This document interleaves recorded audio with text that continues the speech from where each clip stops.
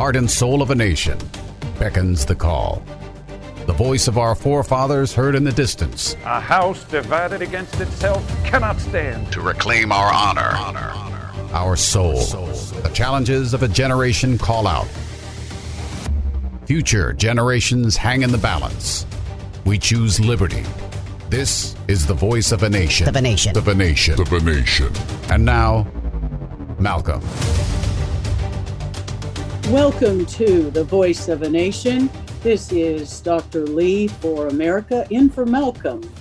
And we are talking today about vaccine passports. Whatever happened to the 70s mantra, my body, my choice? I remember from the early days in my medical career that this was a push by the feminist to support abortion on demand, and in fact was one of the arguments used to support Roe v. Wade before the Supreme Court. And suddenly today in 2021, we find that our ability to decide our medical treatments, decide whether or not we will take a vaccine, is being assaulted on all directions. So what happened to my body, my choice? Are we still Americans with a decision that we can work out with our own physicians about what to do for medical treatment and what to do about preventing diseases? With me today are two national and even international leaders in the movement to understand the COVID illness, the SARS-CoV-2 virus ramifications, what it does to the body, what ways there are to treat it, and what ways there are to prevent illness. Dr. McCullough is with me today. He is, as many of you have come to learn, he is a cardiologist, internist, and epidemiologist, and has been a passionate leader in the movement for early home-based outpatient treatment of COVID to prevent hospitalizations and death. He and his international team published the world's first peer-reviewed medical review paper that outlined the pathophysiologic basis for ambulatory early treatment, what stages of the illness there are, and how we can use existing medicines to treat them. And then we worked on the patient guide in layman's language, covidpatientguide.com. Dr. McCullough, thank you so much for being with us today. And also with us today is Dr. Paul Elias Alexander, who is a PhD and Master of Science specialist with extensive training in evidence-based medicine and clinical epidemiology, as well as a research methodologist. His graduate schooling at Oxford in the UK was also complemented and supplemented with University of Toronto and McMaster in Hamilton, Ontario. He has training in epidemiology of bioterrorism at Johns Hopkins under Dr. Donald Henderson, who, as some of you may have forgotten, was one of the leaders in working on eradicating smallpox many years ago. Dr. Alexander has worked as a consultant for the World Health Organization in Geneva on COVID reviews and meta-analysis of data.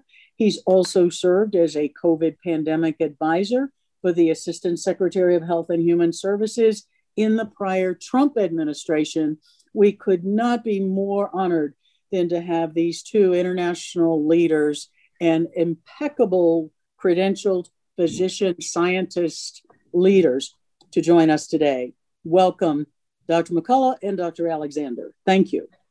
Thank you, Dr. Lee. Thank you very much.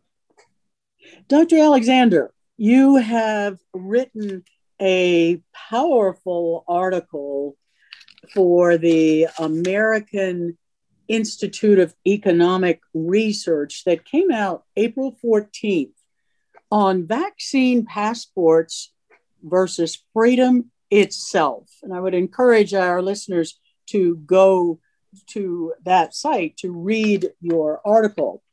But tell us some of the concerns that you have. What are the harms of vaccine passports? And is it folly to even be discussing this? Thank you, Doctor. Well, I think one of the first issues that one has to keep in mind is that we are still talking about vaccinations for SARS-CoV-2 that are still experimental. These vaccines have not gone through the full FDA BLA approval process. So the FDA has not subjected the vaccines to a proper assessment in terms of efficacy and safety. And one of the main issues is the safety component. We don't have the safety data that we need to make a credible assessment. And the problem with this is that the normal duration of time needed to look at safety and safety signals, these particular vaccines did not have. And I think as time has gone by, one has to question, some researchers would say, well, we use excessively large sample sizes to accommodate for that lack of time. But when you think about it and you add some common sense to it, that if the signals are happening, let's say generally, as an example, a year out, and you run these studies for 4 months, 6 months, etc., you would not have run it for the amount of time to detect those signals, and regardless of the sample size that you used. So I think that's a false argument, and we have a lot of concerns there, and there are a lot of ethical and privacy concerns, because even if these vaccines turn out to be completely harmless and safe, and I am not one who's hoping that they are not, in no way, and I don't think anyone in this discussion or even the C19 group or any credible researcher or scientist wants that, because we want the best for the American population always and the world. But the issue here is that even if they prove to be safe, the fact that they have not gone through full safety review and won't be for at least 2 to 3 years raises many questions. And now we're talking about a vaccine passport that if I as a person, for different reasons, decide that I don't want to take the vaccine, it could be that I have had COVID before and I had recovered, I cleared the virus. It could be that I just don't want to take the vaccine. We're going to start relegating people into a 2-tier system, those with the vaccine, those without, and therefore those with passports, those without. And then you're going to start denying me of services. And that's serious ethical and privacy challenges there. So we are in unprecedented territory here.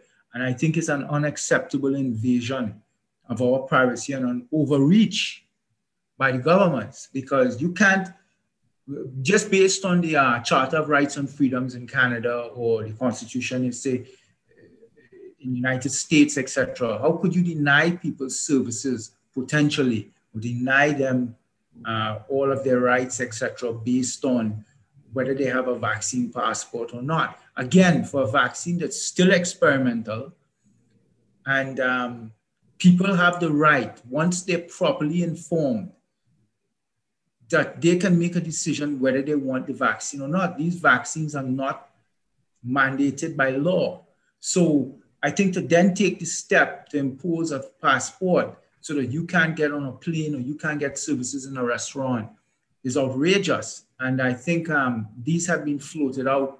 And once governments and these high-level people begin these discussions, that is where they're going. So they're testing the water and they're seeing they're probing the population to see how much pushback and the discussion. So that's why we decided in the C19 group, some of us in the group, Dr. Howard Tenenbaum, Dr. Parvez Dara, etc., that we would write. And we realized that we cannot at this stage, because we've been trying fight these governments and their task forces, even though we are hammering away at them. We decided that we're going to go straight to the population, that we're going to start writing to the people and publish as much as we can to inform the public. We are not your clinicians. We are prognosticators and contrarians who are just asking you to think constructively use some common sense, and make your own decisions, not just because a government or a medical expert on television tells you something. You as a human being, a lay person, have the right to reflect and assess the evidence yourself and demand the evidence as to why. So when they come and tell us vaccine passports, we need to ask them why. What is the evidence for this? It's akin to we need to vaccinate children. There's absolutely no evidence to vaccinate. There's no risk that children require vaccinations. So we need to demand this evidence and say, you just said, Dr. Fauci, or you, the CDC, said we're going to vaccinate children 6 months to 12 years old, etc. Well, you just said that. Well, where's the data you're looking at? Because all of the data I have looked at, me, Paul, I've seen no data, zero, to suggest children should be vaccinated, young people should be vaccinated. So come and bring it to the table, give it to the public so we could be properly informed.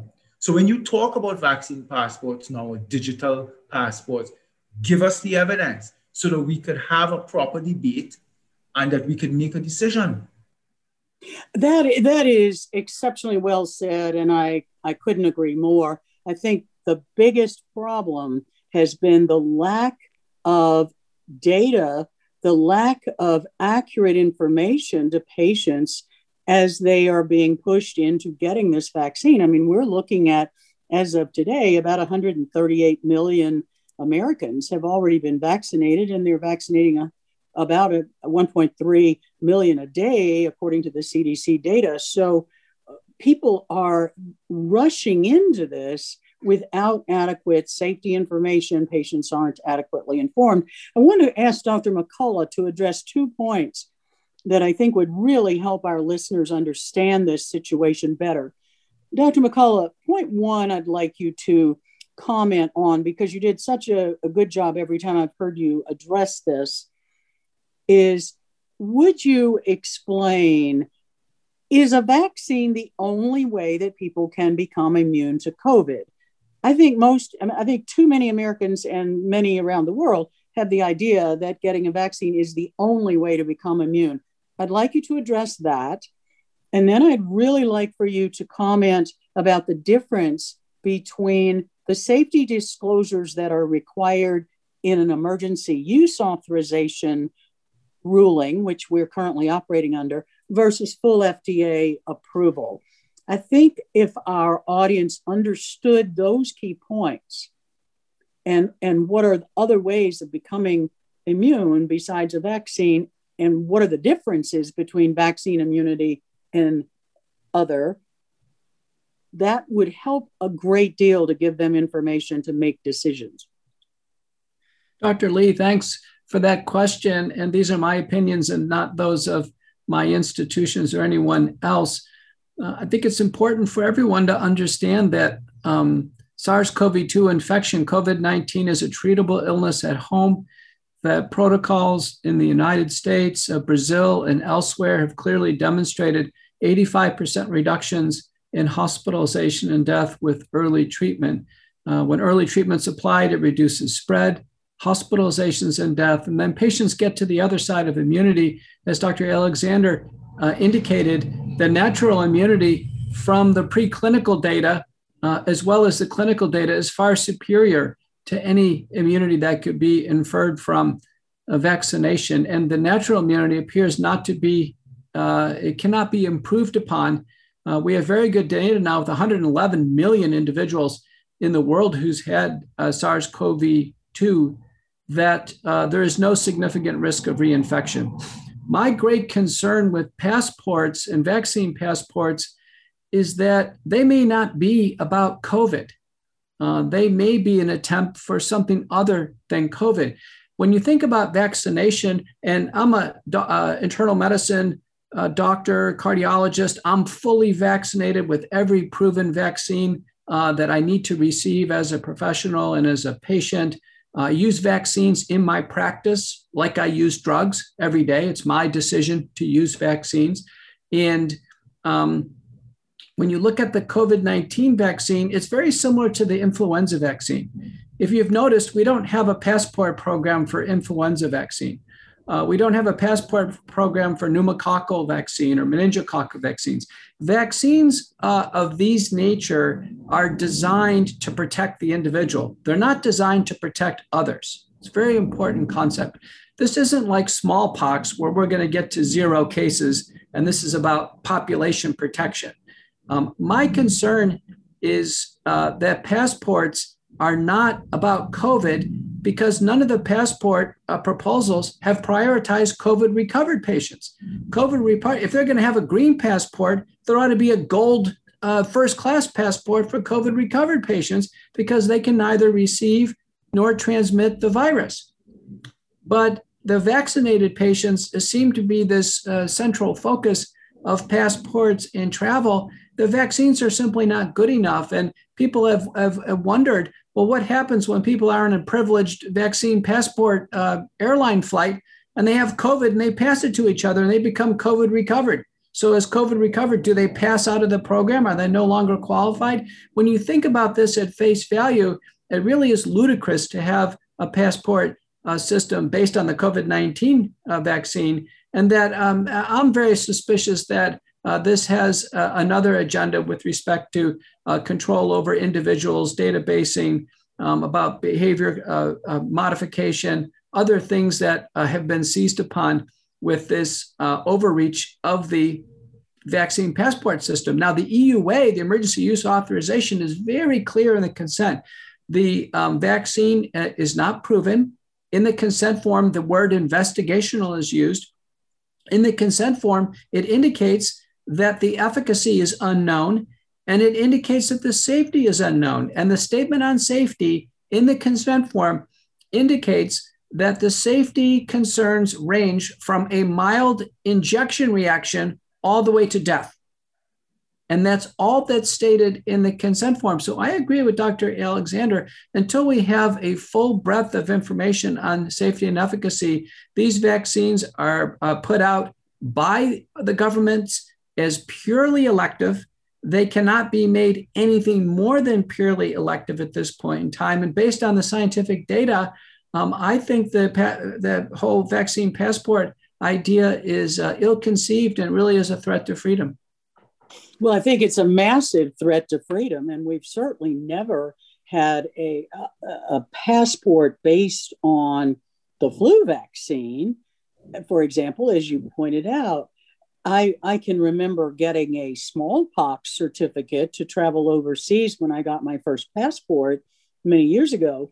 But that's a different type of vaccine, a different type of population issue, as you so correctly pointed out. I'd like to come back to a little bit more information for our listeners on natural immunity from having COVID. How is the natural immunity, in simple terms, different from the immunity that is developed after having this particular mRNA vaccine that Pfizer and Moderna we're using in the US now, that the J&J one was paused? In brief, there are 3 levels of immunity to the virus. One is antibodies, and most of the listeners are familiar with antibodies at this point in time. There are cellular-based immunities that really are T cells and our B cells develop receptors that can identify the virus and manage it.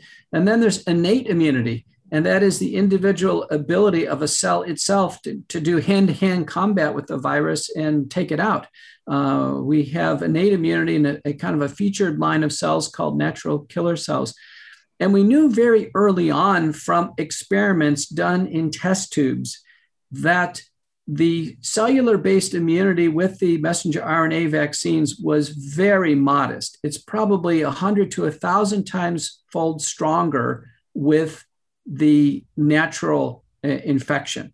So the natural infection, it's dramatically different. So what we know with the natural infection is the body recognizes all parts of the virus. So the spike protein, the nucleocapsid, the polymerases, the lipid bilayer, all the different components of the virus are recognized. We develop a full and diverse library of antibodies, very diverse library of antibodies. and then this very robust T cell, natural killer cell, and innate immunity. With the vaccines all code for the Wuhan wild type spike protein only. And there's a few differences between Moderna and Pfizer where they adjusted it so to try to adjust for what's called reactogenicity. With the vaccines, it's interesting. The initial antibody response to the vaccine is way stronger than the natural infection, way stronger. And that gave me a hint that, in fact, the body is probably overproducing the spike protein with the injection. Now, having said that, everybody who receives the vaccine becomes an immunologic clone of one another. So there's no diversity. There's no diversity from one person to another. They are immunologically the same with respect to the spike protein. It's a limited library of antibodies against the spike protein, nothing against the nucleocapsid, and as I mentioned, almost nothing with respect to T cell immunity. That high spike in antibodies that one gets with the vaccination trails off relatively rapidly. So the immunity is very different. The current immunity that an American would face would be to one of 14 different strains circulating in the United States. So from person to person, we probably actually don't get the same strain. And as a population, we have diversity of immunity. So the population of COVID recovered patients in the United States have diversity, robustness, and the immunity is durable and complete. It's a very important concept, and it is far superior to vaccine immunity. And as Dr. Alexander pointed out, it cannot be improved upon. In fact, the FDA and the manufacturers knew this. They excluded COVID recovered patients, suspected COVID recovered patients, and even those with antibodies were excluded because they knew they couldn't improve upon that. And in fact, when the FDA and CDC announced that COVID recovered patients should be vaccinated, that was an act of what's called malfeasance. Malfeasance is committing wrongdoing by a body of power over a population. That's malfeasance to recommend use of an investigational agent that's never been tested in a population before because it can only cause harm and not benefit. And sure enough, from Manchester, United Kingdom, in a study of 2002 individuals, Methodius is the first author, 26% of patients were needlessly vaccinated because they were COVID recovered, and they had a 56% excess increase of severe vaccine reactions, including hospitalization. So I can tell you right now, as a practicing doctor, in my view, COVID recovered patients should not receive the vaccine. They shouldn't get it under any circumstances. The vaccine is contraindicated, and now it's clear that these patients have increased risk of severe vaccine reactions. And so even along the current CDC guidance, COVID recovered patients should not receive the COVID-19 vaccine. I want to come back and have you repeat that statistic that you just said. COVID recovered patients who got the vaccine, did you say had a 56% chance of adverse events? They had a 56% excess chance. And so that would be an odds ratio of 1.56. But that's not trivial when you apply it to a broad population, a population that has no opportunity for benefit and only an opportunity for harm. There's not a single study demonstrating benefit of any type in vaccinating COVID recovered patients. Why would I take a vaccine right now that is conferring protection just in mild illness? So therefore, instead of me having a serious runny nose, I may end up just getting a sniffle. I mean, what is the benefit to me when you're also telling me that we have not done the safety part of the trial? And the reality about it is now, like the Israeli data, we are finding out that Dr. Risch, we were having a discussion where there are 50 to 60% of new COVID patients coming into doctors.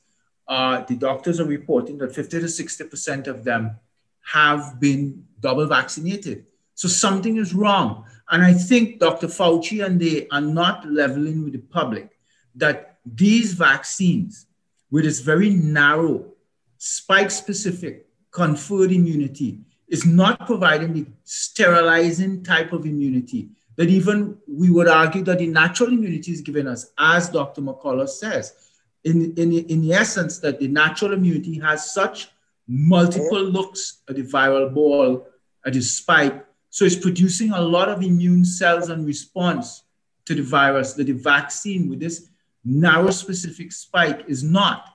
So we are having problems, as you see, with the variants, etc. So it's not just the question about the passports. To really unpack the passport question, which is nonsensical and an overreach and a violation of rights on so many levels, we need to ask ourselves, you are asking us to engage in vaccine passports for a vaccine that is not even stopping me from getting infected or from me transmitting it.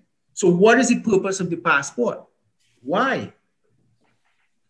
Well, I think that's exactly the common sense question that lay people across the country and around the world are asking. Dr. Lee, I wanted to mention that the audience should understand that under President Trump's executive order, all the positive test results get reported to the National Data Center at Johns Hopkins. But these test results do not distinguish between de novo cases of COVID-19, post-vaccination cases of COVID-19, and then asymptomatic false positive cases.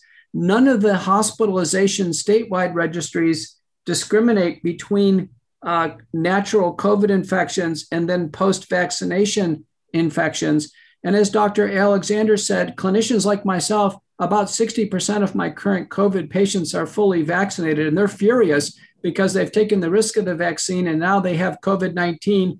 The CDC reported a convenient sample to the public approximately 2 weeks ago of 5,800 individuals who had been fully vaccinated and contracted COVID-19. And the rate of hospitalization was about 7%. And so it matches the natural infection just as a general population statistic. So I have to tell you right now, America's being blindsided with no statistical tractability on whether the vaccine is doing anything at all. And so all the statewide public health departments are just sporadically reporting cases. There's no mechanism to keep track of this. So we saw 300 cases from Washington State, another 300 from Michigan, another several hundred from Louisiana. And they're just coming out in little press releases because our systems were never prepared for the eventuality of the vaccine failing.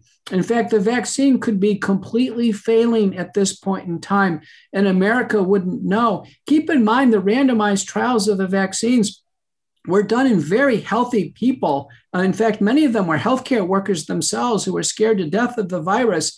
And the rate of infection in both the vaccinated patients and the placebo was less than 1%. So that told you that Pfizer, Moderna, J&J, they recruited populations that weren't getting any exposure to COVID-19.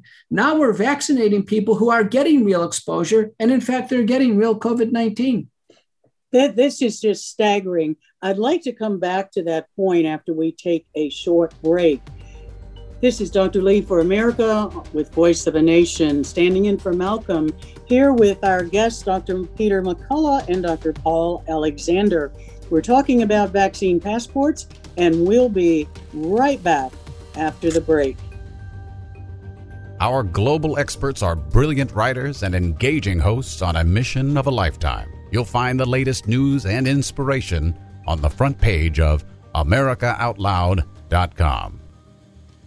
Think back to the last time you felt healthy and energized. The best times of our lives occur when we're at the peak of our health, sleeping better, full of energy and focus. We know that fades with age, and you might be feeling the effects of aging as low energy and poor sleep. But it doesn't have to be that way. There haven't been any nutrition systems designed to rejuvenate our bodies as we get older until now. Healthy Cell Pro is the only multi-nutrient system that impacts the building block of your body, the cell. Created by anti-aging expert and Nobel Prize nominee, Dr. Vincent Giampapa. Award-winning Healthy Cell Pro cuts through the complexity of nutrition supplements by simply giving you the purest ingredients, filling dietary gaps to nourish your cells and enhance your quality of life for optimal performance. Visit healthycell.com and use code OUTLOUD for an exclusive discount or call 844-869-9958.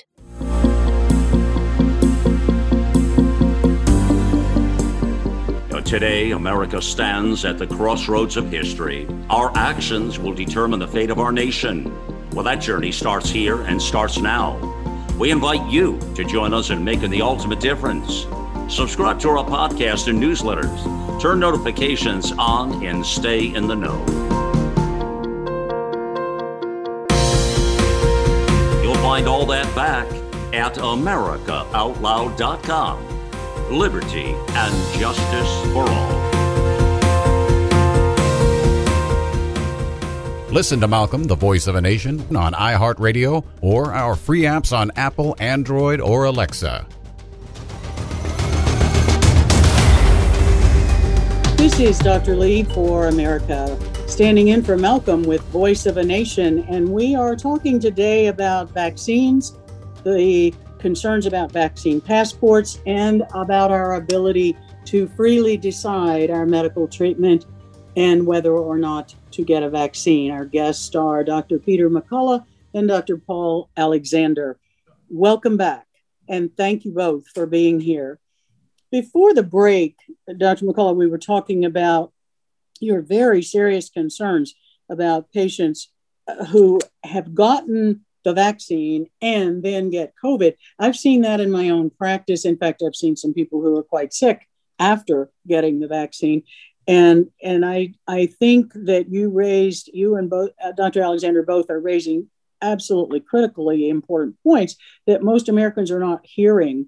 So I would like to address that further. And what other kinds of reactions are you seeing after people have been vaccinated? Well, let me just finish the point that's very important. In page 42 of the Pfizer FDA briefing booklet, I really want the listeners who want to dig in on this.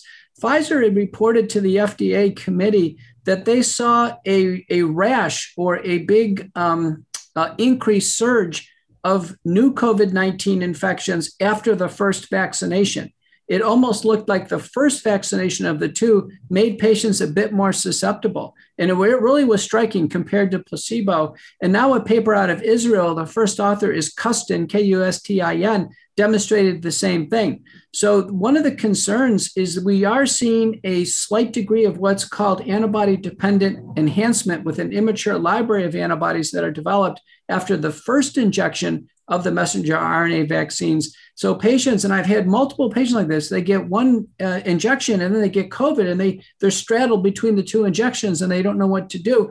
That was actually shown in the FDA clinical trials with at least Pfizer. It's been shown in one clinical paper. So the readers should keep this advised. I think it's been disingenuous by the CDC to say that recurrent infections are rare because they don't know the denominator, they don't know the full number, and so they're just assuming that they're rare and they're misinforming the public. But as Dr. Alexander said, I think the greatest degree of malfeasance has to do with safety in the vaccines. Worldwide, we are greater than 10,000 deaths reported associated with the vaccine to the CDC VAERS system and the EMA safety reporting system. The vast majority of these deaths occur within 3 days of vaccination. They appear to be three different kinds. One is immediate anaphylactic death in the vaccination center. This is pretty rare. The second type is called a reactogenic death, where patients actually die of a severe fever, shortness of breath, nausea, vomiting.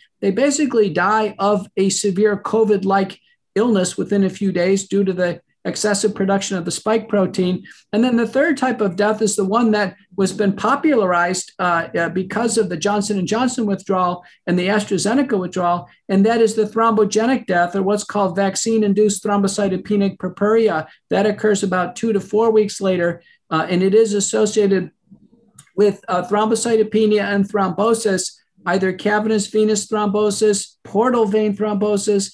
the AstraZeneca and the J&J vaccines were related to these cerebral thrombosis, so they're pretty rare. A lot of the listeners don't understand or don't know that the Pfizer Moderna vaccines have about a 30 to 40-fold increased risk of portal vein thrombosis and a severe abdominal pain syndrome that can be fatal and land people in the hospital. So at 2 to 4 weeks, thrombosis or blood clots is a serious risk. They occur in premenopausal women far more than men, and they can be fatal. But the biggest thing I'm worried about is mortality. For the listeners to put this in perspective, with the 1976 swine flu pandemic, we attempted to vaccinate 55 out of 220 million Americans. We had 500 cases of Guillain-Barré syndrome, 25 deaths, and the public health officials shut it down. They thought it was unacceptable.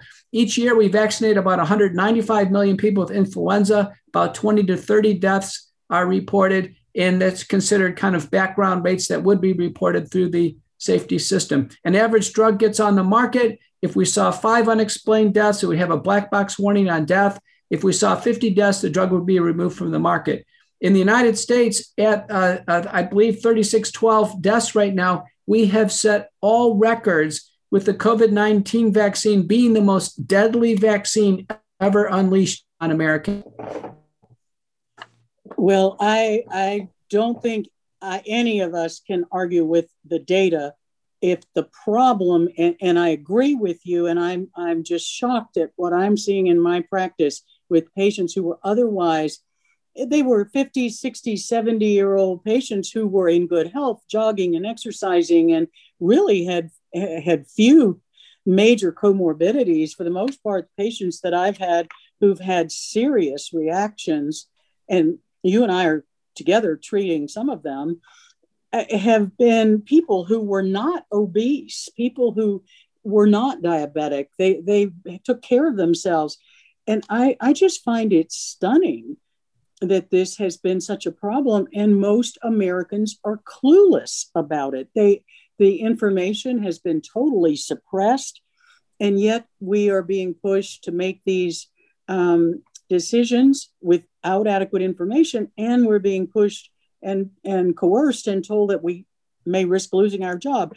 I'd like to have Dr. Alexander come back and talk a little bit more about some of the points that he made in his article, but also the second article, Dr. Alexander, that you did that I was very impressed with is you made the point that we're 14 months out in the pandemic. And what is a common sense, evidence-based way forward? So I would say it this way: we're 4 months into the vaccine, mass vaccination, and we're 14 months into the COVID pandemic. Let's have both of you talk about the way forward and what needs to be done to protect the health and safety of the American public, maintain our freedoms, and treat this treatable viral illness at home quickly and put the vaccine in context of what it can and cannot do. Okay, well, seeing that you were pivoted to me, I will take a quick stab and then Dr. McCullough could finish up. So the reality is, for very grave illnesses like smallpox, influenza, TB, etc., we've never had vaccine passports. So on the surface, it's a no on our side. We are absolutely convinced this is an overreach and are going to be a huge liability issue, issues around rights, etc. And it's just an invasion and it has no basis. But if you ask me a simple question and say, Paul, the public now has been subjected to this for 14 months. What do you think in terms of everything that you know? If you could put it in a box quickly and say, give me 3 points right now. What is your top 3? Well, first of all, I would say it remains the rate limiting step that United States, Canada, Great Britain, France, all countries in the world have catastrophically failed to protect properly. We have failed to properly protect our elderly in the congregated settings, in their nursing homes, their long-term facilities, their assisted living facilities, the community centers they attend, even in their private homes. We have failed. This was the reason for the lockdowns in the beginning, when the Wuhan virus first emerged. We said, help us bend the curve so we could protect the elderly and we could get hospitals prepared, etc. But it's been 14 months. And I have in-laws in nursing homes in Toronto. And every time we get an email or we have to rush there, it's because we are told a staff just came in and brought in new infections. So we have to lock the nursing home down. And that is a devastating situation for the nursing home residents because they are confined to their 4x4 room. They don't even get showers. They can't see anyone for weeks, months on end. The dementia escalates and they're dying slowly, painfully. And we're ripping apart their dignity. They just want to see their family in the last few months of their life. So governments have failed. The United States has failed. Canada has failed because today these are still the foci of the severe illnesses and the deaths. So first of all, I would beg them, please, for the first time, protect our elderly in those homes. And if the people you are working in it can't, fire them and get the right people. And there are options. You could sequester staff and ask them to stay in the facility for a week at a time while you get the infection under control. You could use hotels next door. You could turn to nursing schools if the staff don't want to remain. But there are things that we can do. The second thing I would do 100% is, and this is up Dr. McCullough's wheelhouse, is we would pivot directly to issues around improve hand hygiene. I would only isolate the symptomatic and ill people who are sick, no isolation of asymptomatic people, etc. That was very wrong. And the third thing, which is now I'm pivoting to Dr. McCullough, is I would want to use properly and strongly for the first time early outpatient treatment because it works to reduce transmission, and also in terms of the variants, the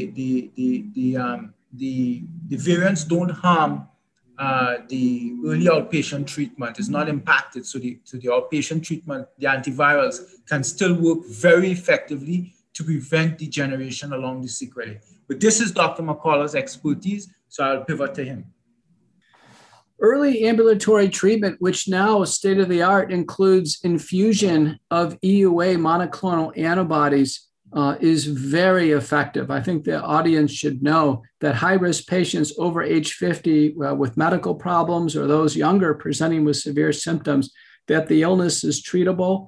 It reduces spread. It markedly shortens the duration of infectivity and dramatically reduces the risk of hospitalization and death. And in the United States, several groups have come up with peer-reviewed, proven protocols. One is featured by the Association of American Physicians and Surgeons. Another one is featured by the Frontline Critical Care Consortium. These are all kept at the AAPS website.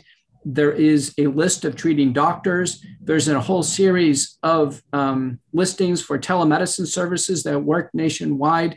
And given our big efforts in the third and fourth quarter of 2020 in U.S. Senate and multiple statewide testimonies, early treatment kicked in at the end of December. Simultaneously, new cases, hospitalizations, and deaths declined at the same time in the United States dramatically before the first person was ever fully vaccinated. And since that time, we've been on a stable, low plateau each day. And our number of deaths is staying much lower than at prior levels and steady. New cases are contaminated by asymptomatic screening cases, but the bottom line is they're staying stable as well. We're not going to get to zero cases. This illness is going to become part of a library of chronic, not chronic, but endemic acute illnesses that we treat in our practice.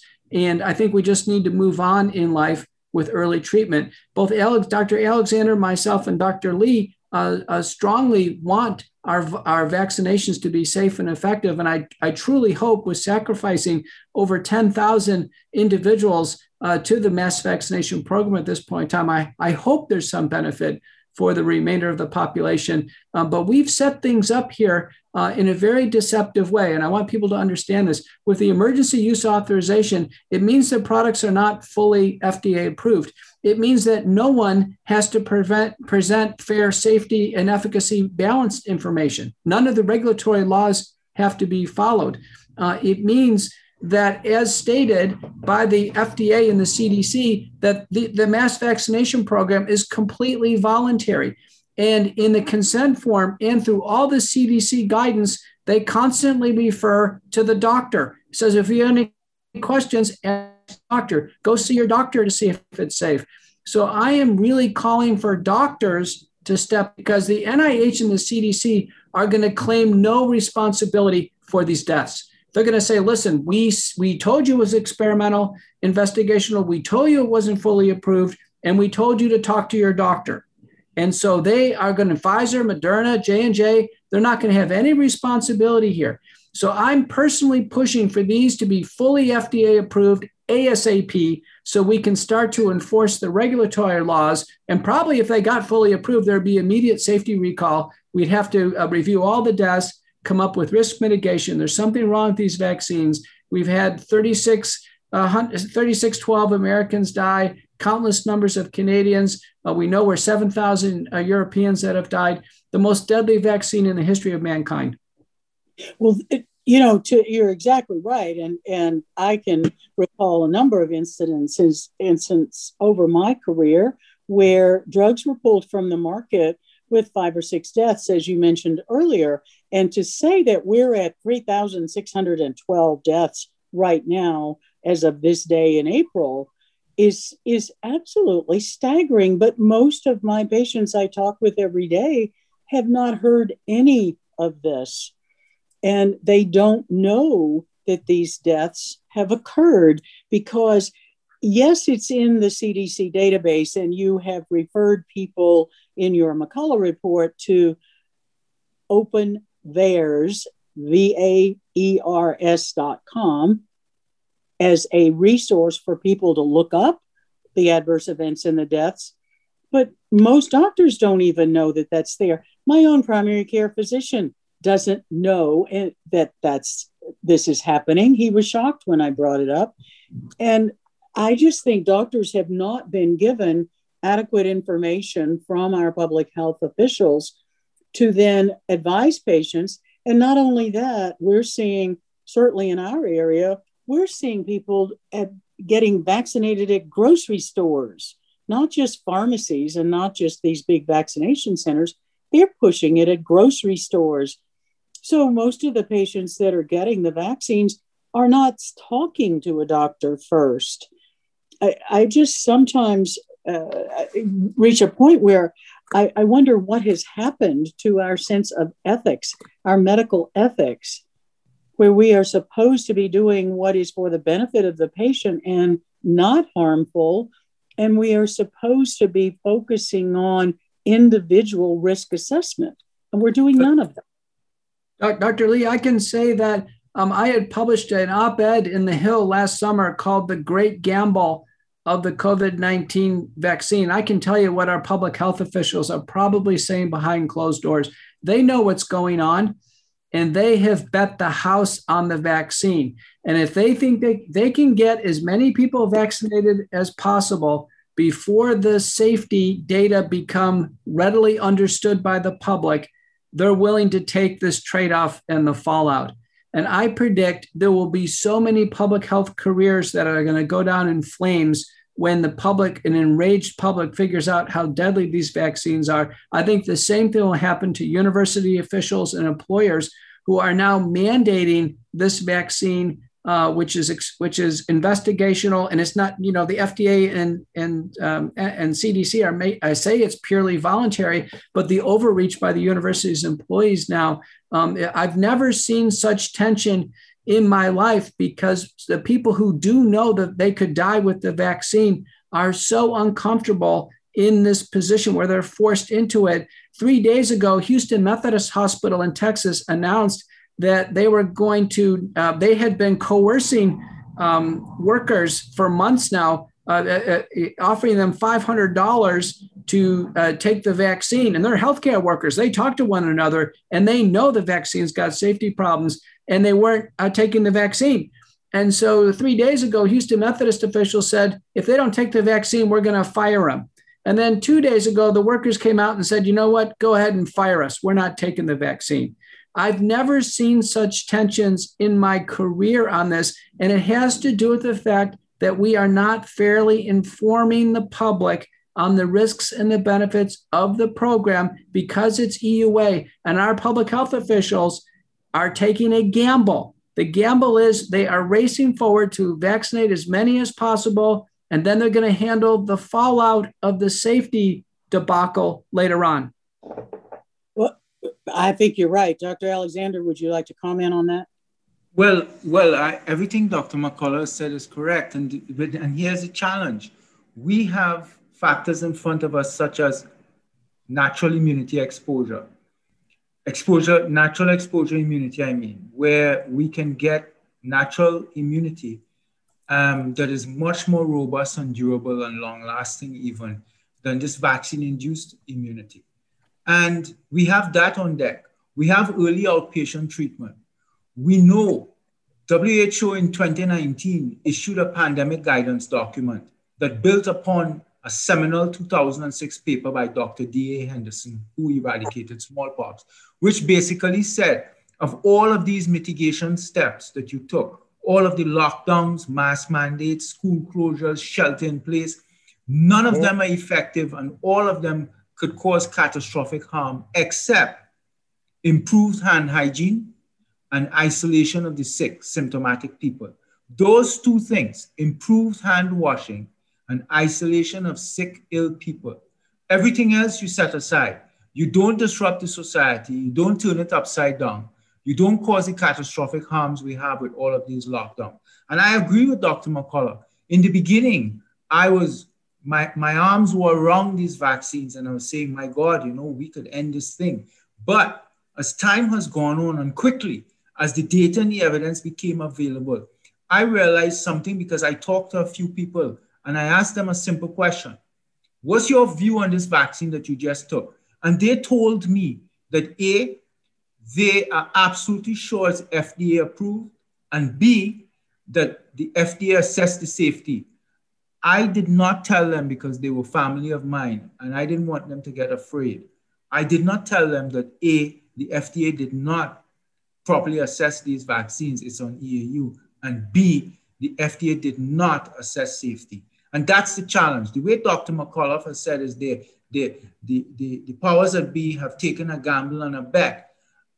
I agree, and I think they know, and they are withholding the information, and with the media, they are not fully informing the population. So the population just does not know that you are essentially part of a large phase 2, phase 3 clinical trial. These companies are collecting their safety data now from you when you take these vaccines. So what happens if in 3 years with the safety information, the FDA rejects these vaccines and say, you know what, these are too unsafe. But you already have shots in your arm and we don't know the autoimmune consequences downstream. And that's the challenge here. And if we try to speak up, we are being canceled and smeared and slandered. That's the problem. All we are doing right now as prognosticators is we're trying to say, hold on, you people need to understand these issues. And this is the real situation, and ask people to think. And right where I'm living right now, there's a site set up for vaccines, and there's military here, there's police, and people are lined up down the street. People are taking these vaccines like candy. They're not even thinking of what is happening. They just, oh, my friend took it, so I have to take it. And I am shocked. I am shocked at how people are just moving along because the government is telling them to, and they trust the government. And I would have to say in this situation, I'm not going to say don't trust your government, but I'm saying in this matter, full information is not being disclosed to the population, and the population is not fully being consented. People are not making informed consent because they're not given the benefits and the risks.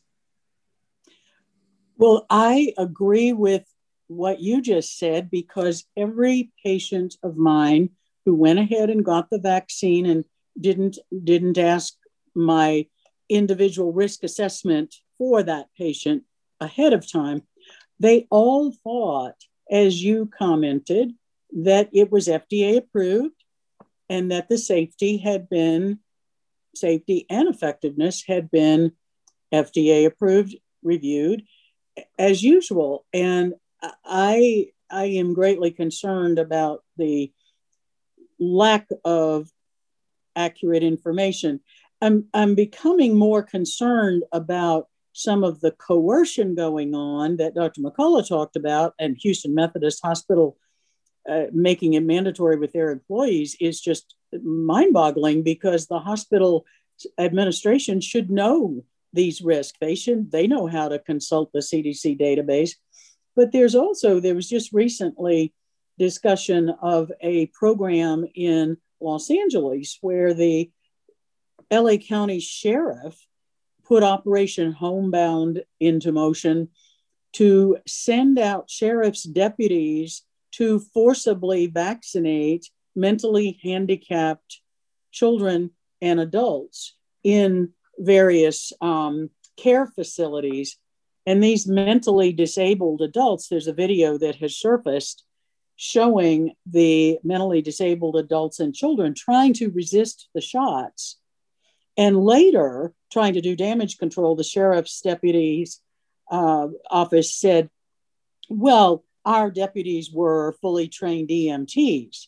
But that begged the question of why did they send the deputies out at these residences for special needs adults and children, fully armed and wearing military gear? And why were they forcibly vaccinating them? This is a violation of the Nuremberg Code that the civilized world has been operating under since World War II, when the Nazi war crimes and medical experiments on people, on prisoners, came to light. And those doctors who did that were put to death after the Nuremberg trials. So we're beginning to see some of these same coercive tactics and forcible vaccinations occurring now, flying in the face of every ethic all of us have operated under our whole career. It's quite alarming. I want to thank you for being with us today. We're going to pause here at the end of our first hour on Voice of a Nation, and we'll be back for the second hour, continuing to talk about the issues of vaccine passports, vaccine risk, the way forward, what are some of our options to move forward. And just to summarize what Dr. Alexander said so eloquently, we have simple steps we can do right now to move forward safely and effectively, protect the elderly, maintain our hygiene and sanitation standards, and get early treatment. So thank you for joining us, Dr. Alexander. This is Dr. Lee for America. We will be back for the second hour of Voice of a Nation.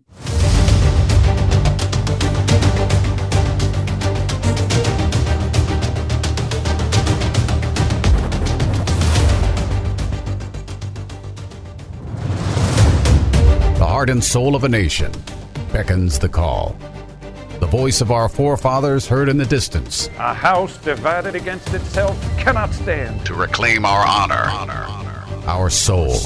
The challenges of a generation call out. Future generations hang in the balance. We choose liberty. This is the voice of a nation. Of a nation. Of a nation. Of a nation. And now, Malcolm. Welcome to the second hour of Voice of a Nation. This is Dr. Lee for America, standing in for Malcolm. And we are continuing our discussion today about vaccine passports, what's at stake, and what are some of the issues around vaccination? What are some of the safety concerns? What are some of the types of people that should be getting the vaccine, those that shouldn't, perhaps because of risk?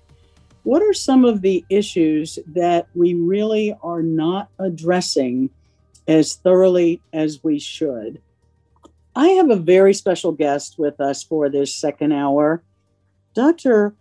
Hooman Norchasm is a physician and scientist. He earned his MD and PhD degrees at the University of Pennsylvania School of Medicine, and also went on to complete a postdoctoral fellowship in immunology at University of Penn. He completed a residency in general surgery at the hospital of the University of Pennsylvania and a fellowship in cardiothoracic surgery at Harvard Medical School's Brigham and Women's Hospital. His basic science research in immunology was supported by grants from the National Institutes of Health for over 10 years. So he's especially qualified to talk about natural immunity and vaccine-induced immunity and other issues related to the COVID-19 vaccine discussion. He previously served on the medical faculty at the University of Pennsylvania, Harvard Medical School, and Thomas Jefferson University, and briefly staffed the Philadelphia VA Hospital. Currently, he's a physician, immunologist, and public health advocate in the Philadelphia area. He is also a strong women's health advocate and is the father of 6 children. But I want to share a more personal aspect that I came to learn about in talking with Dr. Norchasm about doing this interview.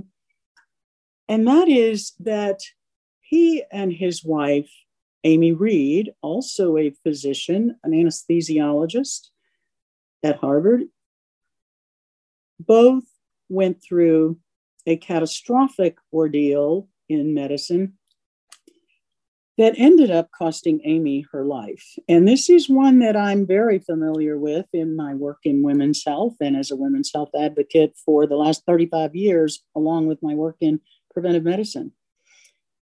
Amy, Dr. Reed was going in for what was supposed to be a routine hysterectomy and underwent a power morcellation procedure, which is grinding up the tissue in the uterus and fibroids to remove the tissue through the laparoscope. And this is a procedure done in hundreds of thousands of patients across the US and has been for many years. In fact, I'm very familiar with it. But unfortunately, Amy had been falsely reassured prior to surgery that there was no chance of any cancer. And it turned out that when the morcellation procedure was done, she actually had a leiomyosarcoma in one of the fibroids, and it was dispersed over her entire pelvis. That took her cancer from early treatable cancer stage 1 to stage 4 metastatic, almost instantaneously by spreading it throughout the pelvis. And I have seen this in a few of my own patients. It was absolutely devastating. There were 6 children. It was just a staggering blow to this family. And it was the courage and tenacity and willingness of Dr. Norchasm and his wife, Dr. Reed, to speak out and take on the medical establishment about the lack of informed consent about the safety issues of this procedure. And what I learned, and what I would encourage our listeners to do, is I really think it is a powerful testimony to the courage of these 2 physicians who have ended up benefiting many thousands of patients from their fight against the safety violations. Watch the documentary, Kicking the Hornet's Nest. Dr. Norchasm told me about this documentary last night, and I watched it. And I was extraordinarily moved by it I think it is incredibly powerful.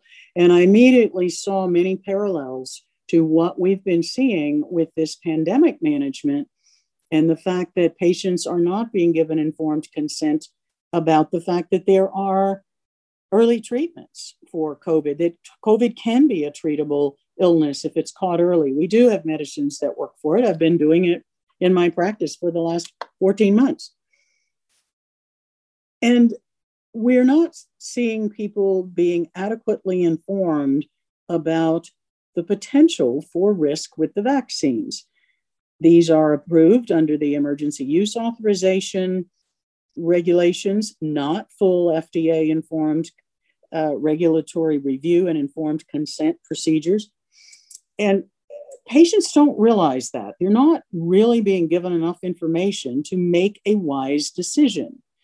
And we're seeing vaccination occurring at grocery stores and pharmacies and mass vaccination sites so that patients aren't even really being encouraged to talk with their own doctors about their medical risk. And I personally feel that that's critically important to do. Now, in going into this show today, I want to say, in full disclosure, both Dr. Nordhausem and I are supporters of vaccines. I've had them, he's had them. We are not saying that vaccination itself is a problem, but what we are saying is that there are some medical ethical principles and regulatory principles that have been ignored in the rollout of the COVID-19 vaccine. And he has been a fearless, outspoken critic of some of these issues. Welcome to the show, Dr. Nordhausem. And I just want to say again how sorry I am at all that you and your wife went through and her tragic death at such a young age. She was only 44 and left such a beautiful family behind. It truly is just a tragedy beyond words.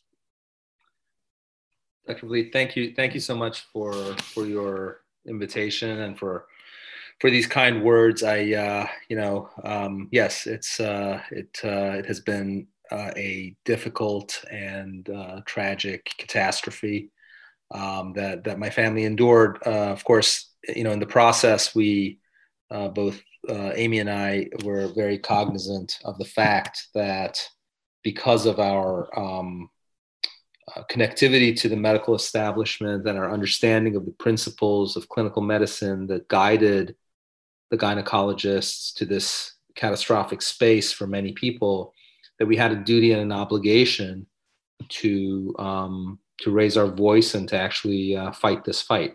And I think that the producer of this movie, Kicking the Hornet's Nest, Kyle Floyd, really did the whole fight justice. He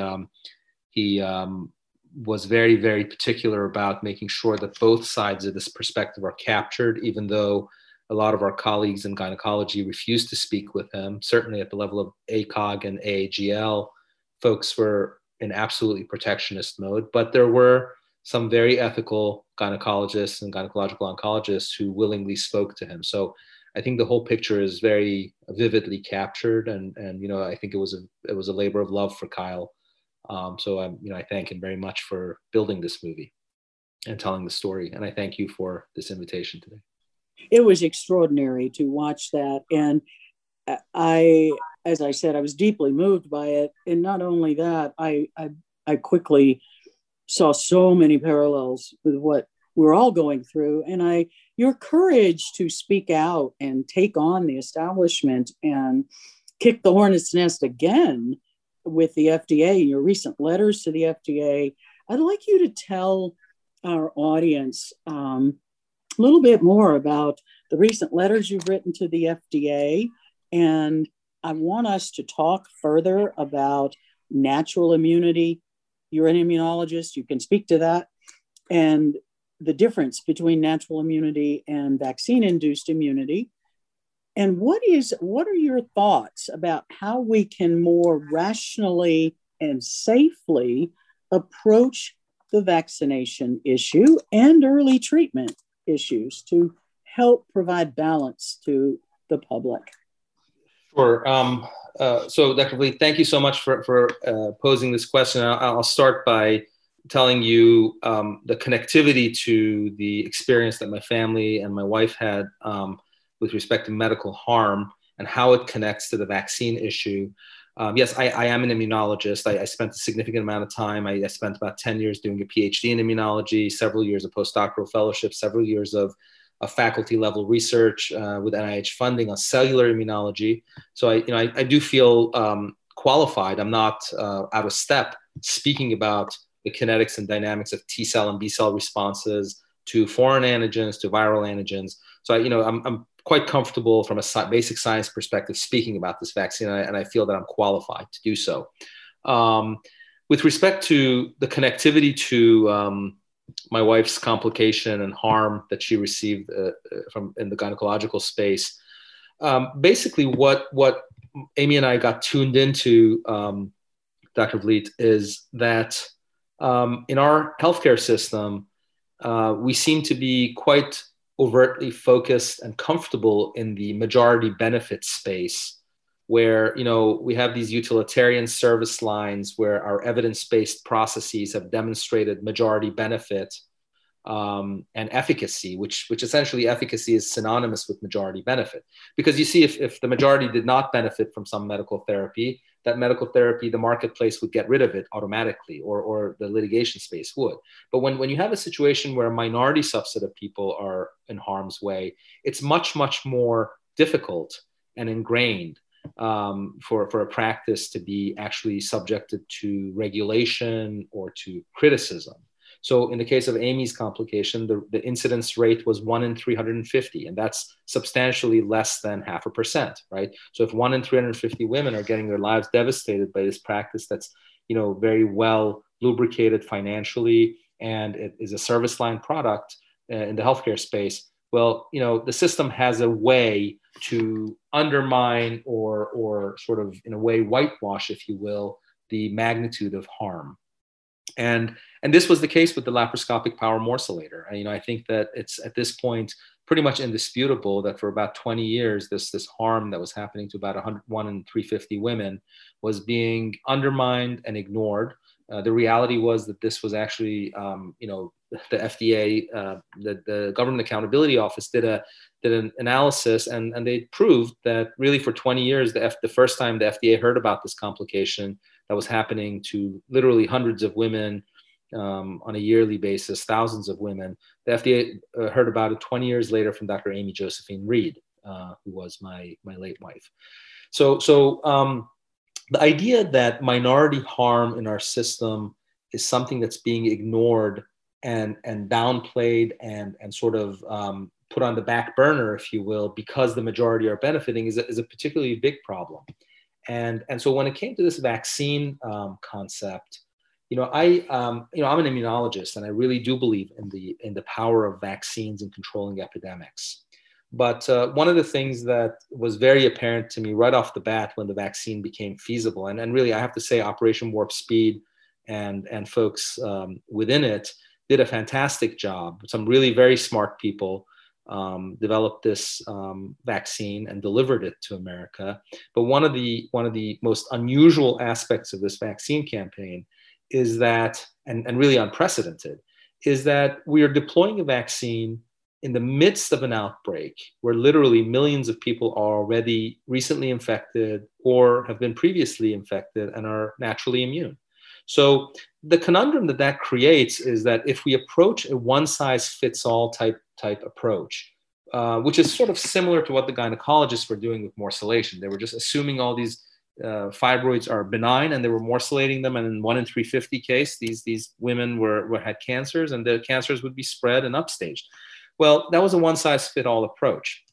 In the case of the vaccine, my serious concern very quickly became that if we deploy this vaccine in the middle of a pandemic, where you have literally millions of people, infected with the natural virus, that you're actually doing something in a one-size-fits-all fashion, and that two problems could arise. Number one is that folks who are already naturally immune, who many of whom and most of whom do not actually need to be immunized because they're already immunized, are getting an unnecessary medical treatment. So really the only thing that they're buying is the are the complications associated with this medical treatment. And every medical treatment, as you know, has complications associated, including vaccines. But secondarily is that if a person has been recently infected, the antigenic footprint of this virus persists in the tissues of these individuals. And when the vaccine force act reactivates T cells and B cells in this individual, that you can actually create a systemic inflammatory response and tissue damage, which in a minority subset of people could be harmful. So again, the concern became minority harm. Unfortunately, what I've encountered is an extremely rigid establishment structure at the FDA, the CDC, and academia, which is in an eerie way identical to what Amy and I confronted when we started to speak out about morcellation. That's exactly what struck me when I watched the documentary, because I knew about all of that was going on in that very issue in gynecology. And I had been dealing on another front as involving the hiding of information about the Norplant implantable contraceptive, that the pharmaceutical company knew about some of the harms of that, which were not disclosed. And I actually testified as a plaintiff's witness in some of the federal lawsuits on that, class action suits. So this whole concept of minority harm is one that struck me very, very much when I saw the documentary last night about the story of your wife's experience. I just immediately thought, oh my gosh, this is exactly what we're seeing. Well, and you know, the whole COVID situation. And you know, the problem with minority harm is it could be in any space, really, not just in medicine. That if you sacrifice minority subsets of people for the benefit of the majority, right? What ends up happening is that over time in our society, you build up a vast number of people who've been harmed in all different sectors of the economy or in the healthcare space, and these folks are harmed, you know, and harmed people essentially, for the most part, exit our democracy, and everyone linked to them is harmed and disenfranchised. And so I think that we should really be careful in the United States not to ignore the problem of minority harm. And again, it could be in medicine or it could be anywhere. Now, the pandemic, as you and I discussed prior to this show, has posed a real challenge to us and has really exposed a lot of our weaknesses, you know, not only at the level of socioeconomics and ethnic disparities and racial disparities, but also with respect to our capacity to have rational discourse about science, about therapies, about vaccination. And unfortunately, this really goes against the grain of what it means to be American. You know, and really, I think we are really at an inflection point right now with respect not only to, you know, how we economically and as a society get through this challenge, but also fundamentally what defines this nation and its conduct and its operation with respect to how majority benefit and democracy is balanced against the rights of individuals and minorities. So I think this pandemic really has posed a lot of challenges and really is frankly an opportunity for us to fix a lot within our system. So I think we should take this opportunity. But I don't want to digress too much. So please go ahead and. I think that's a good point because I think it is important to help broaden this discussion. I mean, the vaccine question about minority harm, particularly for COVID recovered patients who really do have a much higher risk of adverse events. I think that is a capsule illustration of the bigger problem. And if we can discuss some ways of resolving this in a rational, logical, balanced way related to the vaccine and how to more rationally deploy it, I think that gives us a model for other areas. Early treatment, another one. I absolutely agree with you. I mean, look, you know, here's the issue with the vaccine, and I truly I don't think this is hyperbole to say, but I think that one of the biggest problems that we're confronting right now is this blanket mandate for vaccination that's coming about. Not only has the entire establishment's narrative, you turn on CNN or MSNBC, what you see is this blanket sort of assertion that everyone must get vaccinated. And look, I don't disagree with this idea that everyone who's not immune and is medically suitable should get vaccinated as efficiently as possible. But I very strongly and vehemently disagree with the fact that we should be doing unnecessary medical treatments in folks who don't need it.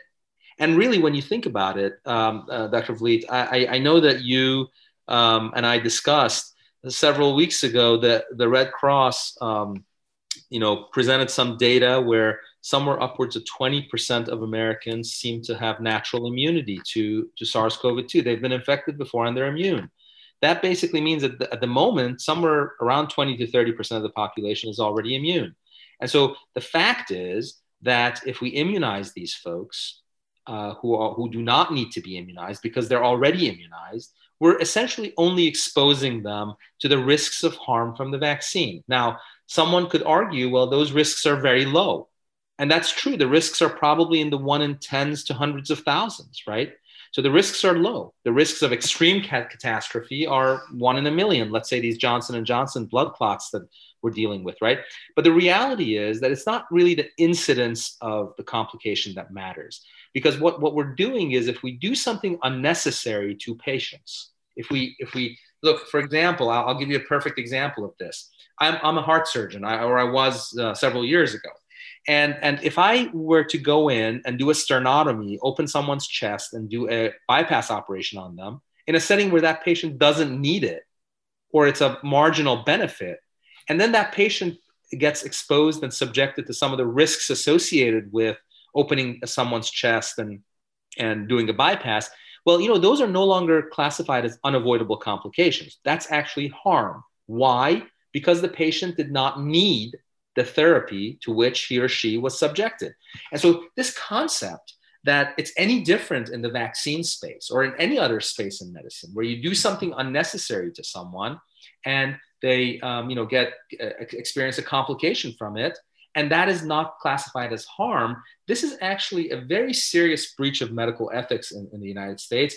And I'm frankly shocked. I'm just simply shocked that our entire medical establishment, in its rush to really deploy this vaccine and save us, isn't capable of slowing down and thinking about this concept for under a minute. Because any rational or reasonable physician would immediately understand that, look, if someone is naturally immune, as we know, most people who've had natural infections should not be getting treated with an unnecessary medical treatment, which is the vaccine in those people, right? And in fact, we have done that.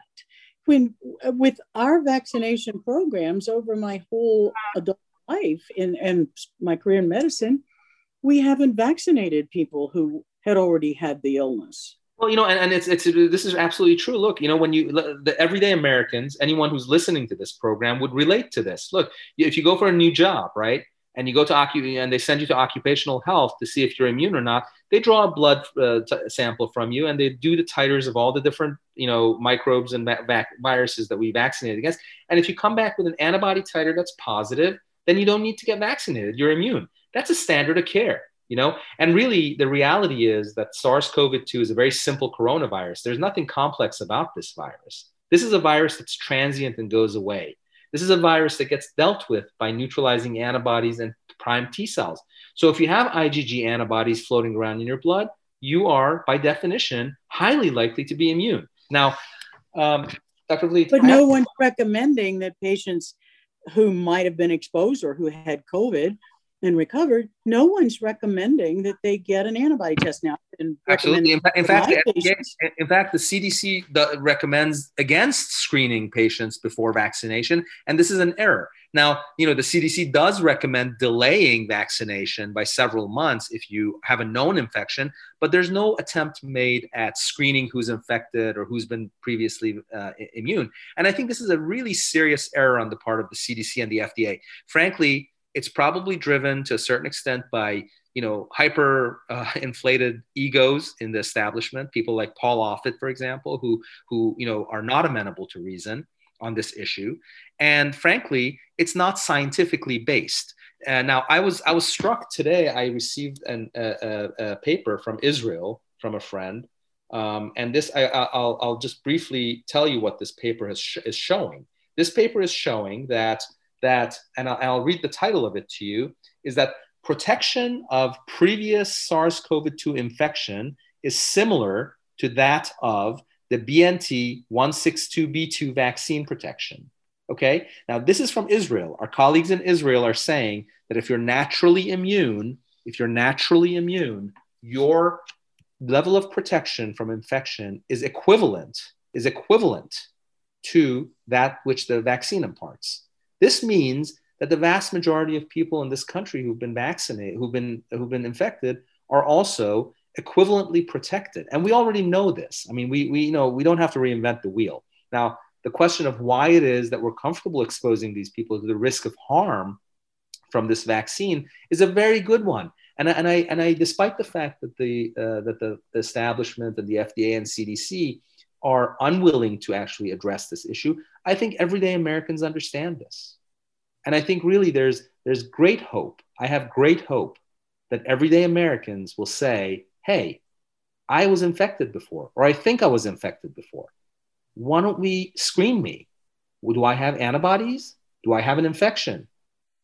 If I do, why should I get this vaccine? I'm immune.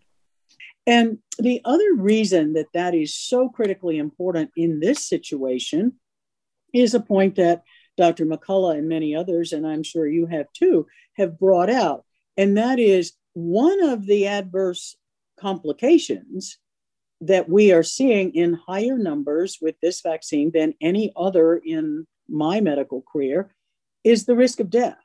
Right at the moment, we're at 3,612 deaths, according to the CDC Vaccine Adverse Event Reporting System database, which our listeners can check out at www.openvaers.com and look at what the event rates are showing for deaths and bleeding complications and blood clots and anaphylactic reactions and others.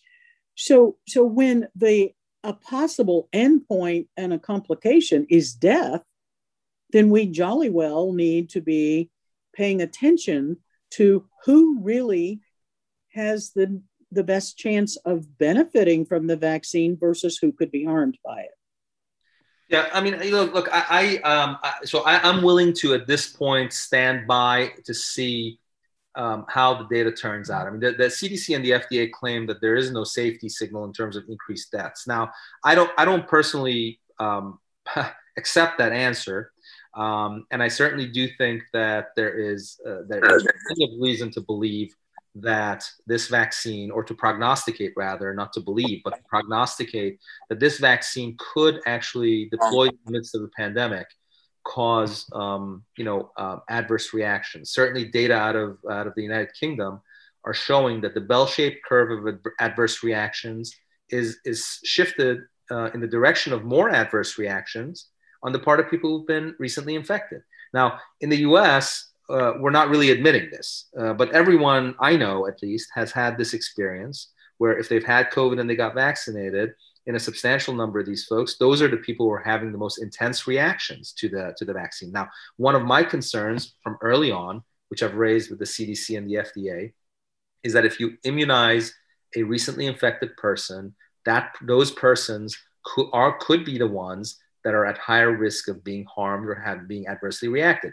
There are several cases, actually, of young people who have been anecdotally talked about in the press. One of them is a young orthopedic surgeon from Memphis, Tennessee, 36 years old, by the name of Dr. J. Barton Williams. This gentleman is an accomplished Harvard alum who went to medical school, did an orthopedics residency. He's 36 years old. He's 7 weeks out from his wedding, and he develops an asymptomatic infection. Goes ahead and gets the vaccine, the Pfizer vaccine, I believe it was.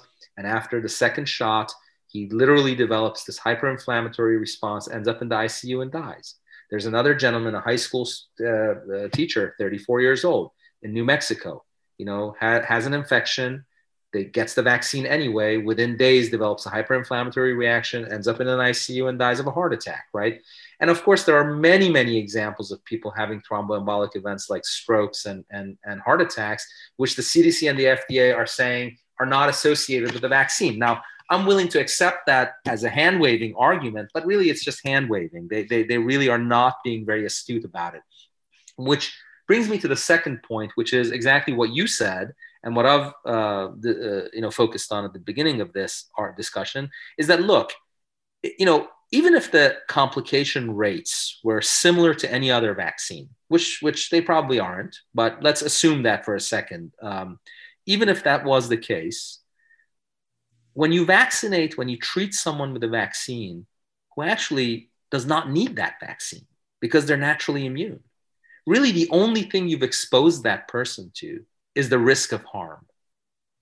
And really at that moment, from an ethics perspective, from an epidemiological perspective, it's no longer the incidence of that harm that matters.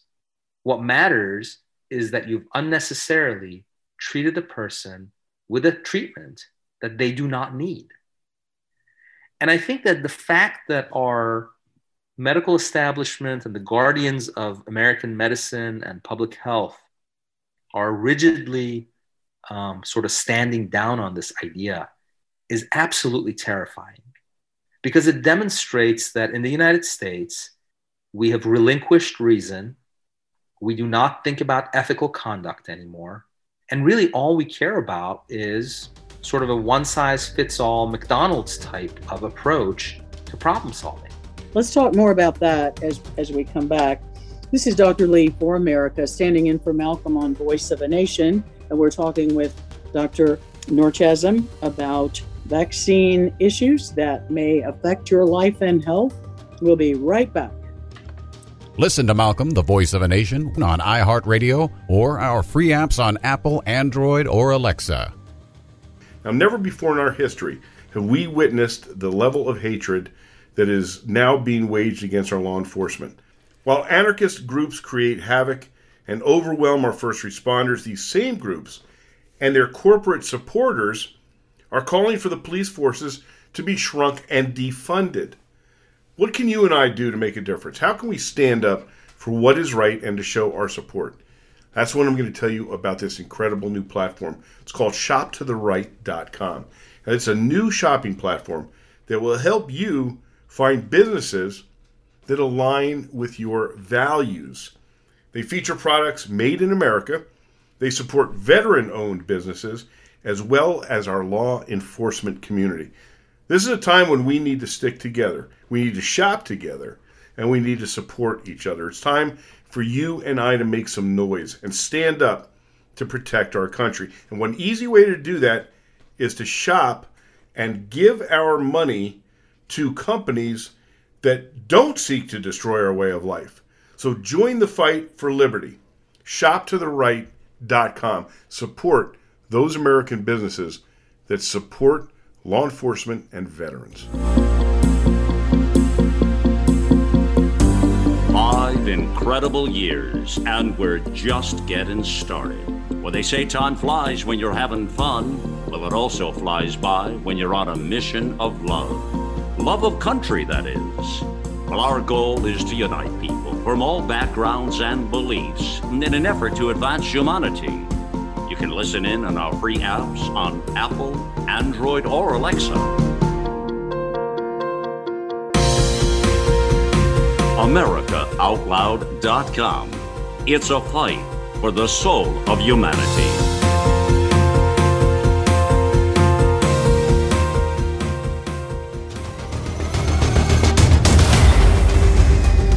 This is Dr. Lee for America, back with Voice of a Nation, and we are talking with Dr. Norchazem about vaccines and the risk of minority harm versus majority benefit.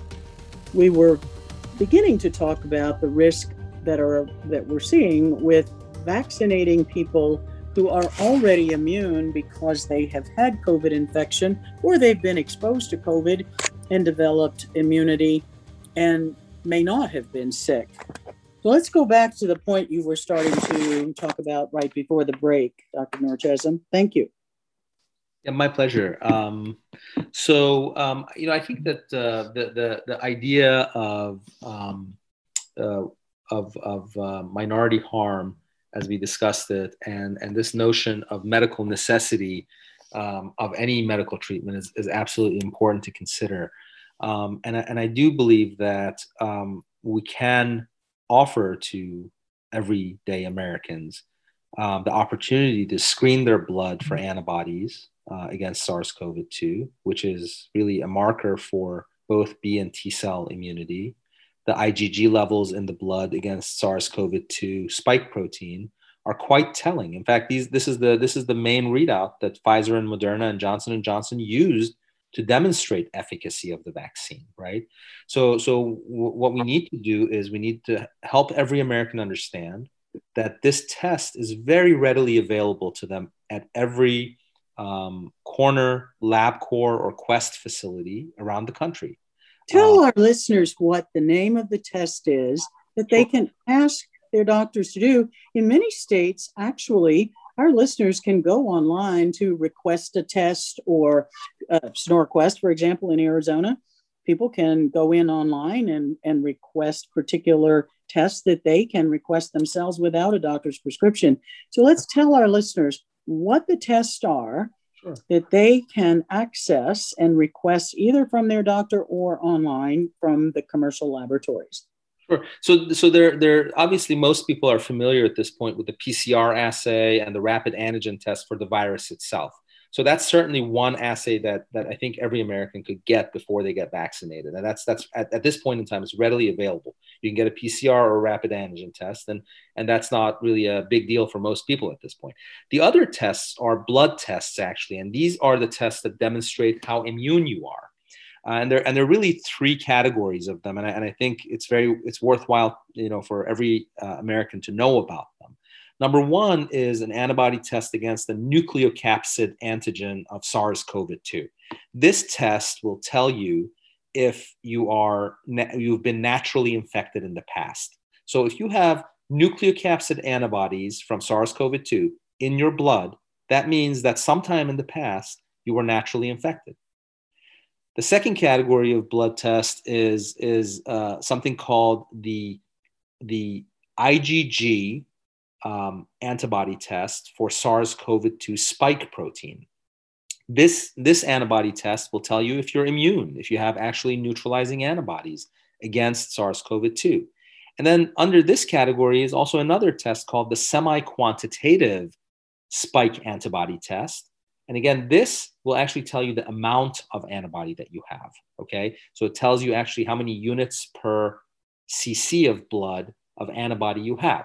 Now, we don't exactly know what level of antibody is fully protective. What we do know is that there's a range of antibody tests. And in fact, in the vast majority of other, infections, we really go for the yes or no answer. So if you have IgG antibodies detectable in your blood, that means that you have both good T cell immunity as well as neutralizing antibodies against the virus. So if you're positive for those, that means that you're highly likely to be immune.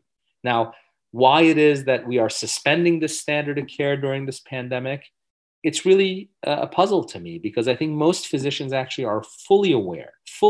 Most doctors, anyone who's gone to medical school knows that if you have IgG antibodies against a common transient pathogen, that you're immune to it. This is how we do, immunity screens for employment or for school, for all the pathogens that transiently infect us. Things like measles, mumps, rubella, diphtheria, the pathogens that transiently infect us and leave our body. If we have antibodies against them, we're immune. SARS-CoV-2 is no different. And I think that the fact that our public health officials have been unwilling to actually inform the American public that you could very easily screen yourself to determine if you're immune or not is really stoking vaccine hesitancy, Dr. Vliet.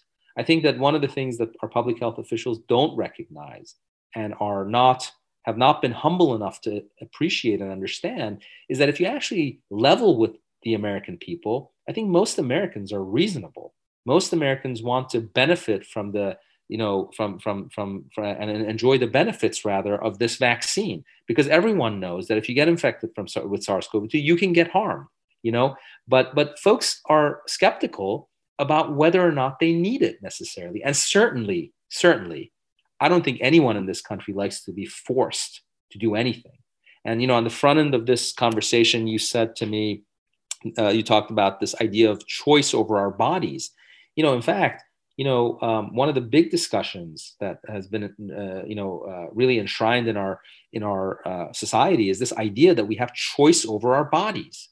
Now the idea that you would force someone, especially someone who doesn't need a therapy, a treatment, to get it is really not only draconian, but goes against every principle that our society has ever fought for. So it also goes against every principle of medical ethics going back to the days of Hippocrates 2,500 years ago. Absolutely. And I have to say, I've had a pretty extensive discussion with Tucker Carlson, a couple of weeks ago about the principles of medical ethics, one of which is this principle of patient autonomy, right? So that is that you can't really force a patient to take a treatment that they don't want to take, okay? So you have to respect people's, autonomy. And that's the idea that's the idea of informed consent. It's the idea ultimately of a patient making an autonomous decision. Now some people say, look, when it comes to a public health issue where other people's health could be harmed, that there's also this notion of justice, right? And so you have to behave in a way that's just to society as a whole. And I would submit to you that in the vaccine discussion, look, if I get the vaccine and I'm protected, and you choose not to get the vaccine, therefore you're not protected, you no longer pose a harm to me, right? Because I'm vaccinated and you're not, right? So the idea that I should force you or the government should force you to get vaccinated in order to protect me is sort of it's sort of a straw man argument. And I think that this idea that we're going to force people to get vaccinated, and particularly people who don't need it, because if you vaccinate someone who doesn't need to be vaccinated, you're really not only violating the principle of patient autonomy, you're also violating the principle of beneficence. Because look, there's no benefit in vaccinating someone who's already immune, right? So it is an absolute and catastrophic disaster in medical ethics, in violation of medical ethics, to force people who are already immune to get vaccinated. For some sort of idea of utilitarian justice, where the majority need to benefit, and for the sake of public health, we have to force vaccinate everyone. Well, on one count, many of these folks don't need to be vaccinated because they're already immune, and on a second count, the person who doesn't get vaccinated is not protected. The person who does get vaccinated and chooses to get vaccinated is protected, right? So the person who gets vaccinated has nothing to worry about. That's right. And the problem with what you've just described is the fact that it's such a common sense analysis. And this is what lay people are doing on their own, and why the public health officials' comments are not making sense to the average American. And I agree with you. I think people are much smarter than our government officials give them credit for being. I think they're quite capable of making their decisions. And if you level with people and tell them the truth and give them risk benefit balance tailored to their needs, they make good decisions, but they need good information in order to make good decisions. The old computer phrase, and you may have even used this term, garbage in, garbage out. Yeah. Dr. Vliet, Dr. Vliet, I'll tell you something, and I'll be honest with you and your audience, right? I went to an Ivy League institution for my undergrad. I went to University of Pennsylvania. It's an institution founded by Benjamin Franklin. It's one of the top 10 colleges in the country. Then I went to Penn Medical School and I got a PhD and an MD. And then I went up to Harvard, which is, one of the oldest academic institutions in the country. I did a cardiothoracic fellowship there, and I was on the faculty there, and then at Penn and at Thomas Jefferson University, right? There is, unfortunately, and I'll say this from personal experience, as you get honed in this sort of world of ivory tower expertise, right? There's this level of arrogance and hubris that's indoctrinated in every single one of us, right? And along with it come all kinds of regalia, MDs and PhDs and grants and fellowships and all this great stuff, right? But in the process, what happens is that we become arrogant and we become blind and deaf and dumb.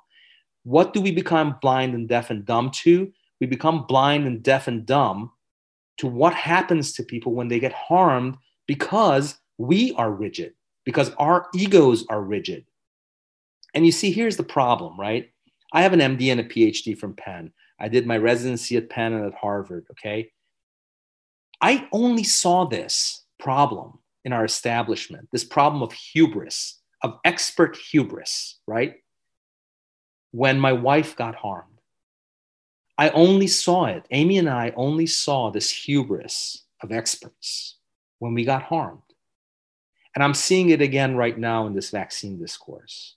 What we're seeing here, this draconian approach to vaccine mandates and irrational thinking about, unnecessary vaccination of people who are already naturally immune, this incapacity to listen to reason, to diversify our approach over therapeutics and vaccines equally, this willingness to take away people's autonomy of thinking, this is hubris on the part of experts who populate our government. And if it's kept up, what will happen is what we caught a glimpse of on the 6th of January. What will happen is what we saw when George Floyd was murdered. You see, minority harm isn't about color or ethnicity. It's about empathy. It's about stepping down off these pedestals of expertise where we know better. I have an MD and a PhD, therefore I know better than average Joe. Well, that's not the way it works. The way it works is average Joe and his kids all got COVID, and they don't want to get the vaccine because it doesn't make sense to them. And if some expert on CNN wants to dangle a carrot in front of average Joe and his kids and say, hey, unless you get this vaccine, you're not going to be able to enjoy the freedoms of being an American. Well, you know what the answer to that is?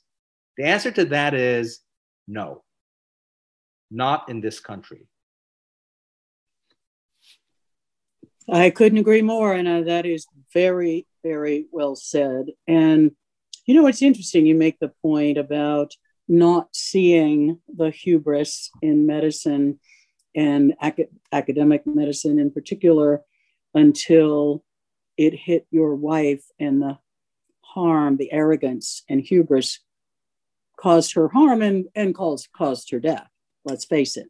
I have to say, Dr. Lee, this level of hubris is what killed my wife. But I want to submit to you that if Dr. Walensky, or if Dr. Woodcock, or if Dr. Marks, these people who are in charge of our government establishment, or if Dr. Fauci, right, had a daughter or a son, right, themselves, who had a prior COVID infection, and they were immune, and then they went ahead and got the vaccine anyway, and then their son or daughter fell to a disastrous complication, they would feel very, very differently than they currently are. And this is the problem of minority harm. In order to be able to focus and pay attention to minority subsets of people who are getting harmed, you have to have empathy. You have to be able to put your feet in your brother's shoes and your sister's shoes. And if you can't do that, then you're arrogant. Then you have hubris. Then you're governed by ego, and you are corrupting science in the same way that historic atrocities have done, right? There have been times in history when science has been corrupted, okay, and has ignored and violated the rights of minority subsets of people. for this idea of majority benefit. And really, the only solution to it is empathy. Empathy for people who are the least amongst us. If we don't have it, we are arrogant. And if we build our system on this, Dr. Vliet, it will eventually fall. And that is one of the principles on which this country was founded, and one of the principles that we've gone to war to support and defend. And it's certainly one of the principles that came out of the Nuremberg trials after World War II. And we have, all of the civilized countries have been operating under the Nuremberg Code ever since World War II, which says you cannot experiment on people without their consent. Look, it goes even before the World War II and the Nuremberg trials. Look, our country fought a civil war because what we had in place was a utilitarian system that was designed to benefit the majority in this society and was in the process subjugating and dehumanizing a minority subset of people. I mean, yes. that was a very dramatically stark example of it, where you take a group of people on the basis of the color of their skin, you subjugate them, you enslave them, you dehumanize them, and you take advantage of their labor for the benefit of the majority, right? Now, I don't want to turn this into a race issue, but in our society and in our nature, in our nation, the founding principles have always had to do with the majority defending the rights of the individual and the minority. Now, at the onset, the founding fathers got the slavery issue wrong, right? And then a civil war was fought about it. In fact, they knew that eventually this is going to come to roost. Now, we've abandoned those principles. We are no longer focused on the idea of how best can we defend and protect in an ethical space the rights and the lives and the property of minority subsets of people. And when I tell you that those minority subsets of people who get harmed by the vaccine and who did not need the vaccine to begin with are exactly similar. They are the philosophical brethren of the slaves. This is not an intellectual jump. This is not me trying to take advantage of identity politics, right? Now, I'm very sensitive to the fact that many people don't want to let this conversation happen. But in truth, what's happening here is that folks like Dr. Fauci, folks like Dr. Marks, folks like Dr. Offit, when they're unwilling to accept that a naturally infected and immune person does not need to get vaccinated, what they are doing is they are imposing harm on those people. Exactly. And actually, there are some racial ethnic minorities that are which we've known from the data over the last 14 months, that are at higher risk for complications of the COVID illness. Look, Hispanics and Native Americans. And in what we also know is that those populations of people also have higher rates of underlying inflammatory conditions like diabetes and heart disease and insulin resistance, which makes them at higher risk for the very robust inflammatory reaction triggered by the virus. And if we don't, by the vaccine, and if we don't know what their immunity status is before we vaccinate them, we are putting them at higher risk. No, absolutely. And look, this is actually just common sense for Dr. Woodcock and Dr. Walensky and Dr. Fauci and Dr. Marks. It's common sense. We already know that a larger proportion of our society who are people of color are disproportionately affected by COVID-19. This also means that a larger subset of these folks are going to be naturally immune. So really, we are doing something unnecessary in a large subset of folks who belong to, people of color and more ethnic backgrounds in this society, right? And so we really are putting those folks at even higher risk by saying, look, here, we're going to give you an unnecessary shot, right? And this idea, the fact that the guardians of the establishment don't understand this concept is so profoundly racist. This is actually the epitome This is the epitome of atrocious racism, that you would know that a larger proportion of Black people in this country are naturally infected and immune, and that you're going to proceed with giving these folks an unnecessary medical treatment and exposing them to the higher rate of harm. Look, if that's not racism, I don't know what is. Well, that was part of, I mean, that's been some of the ethical issues that have led to Blacks and Native Americans being suspicious of the government forcing medical treatments. Or, and they should be. Every American should be suspicious of the fact that Dr. Fauci and Dr. Woodcock and Dr. Marks and Dr. Walensky are not willing to concede. They are not willing to concede, Dr. Fleet. And that just raises people's red flags in their gut even more. Absolutely. This is an unbelievable error in judgment. I don't think any of these folks are malicious. I don't think any of these folks are racist either. I just think they're not thinking straight. And this is gonna create a lot of problems for a lot of unsuspecting and undeserving Americans. And sure, they're going to be in the minority. They may be 1 in 350, like Dr. Reed was, like Amy Reed was.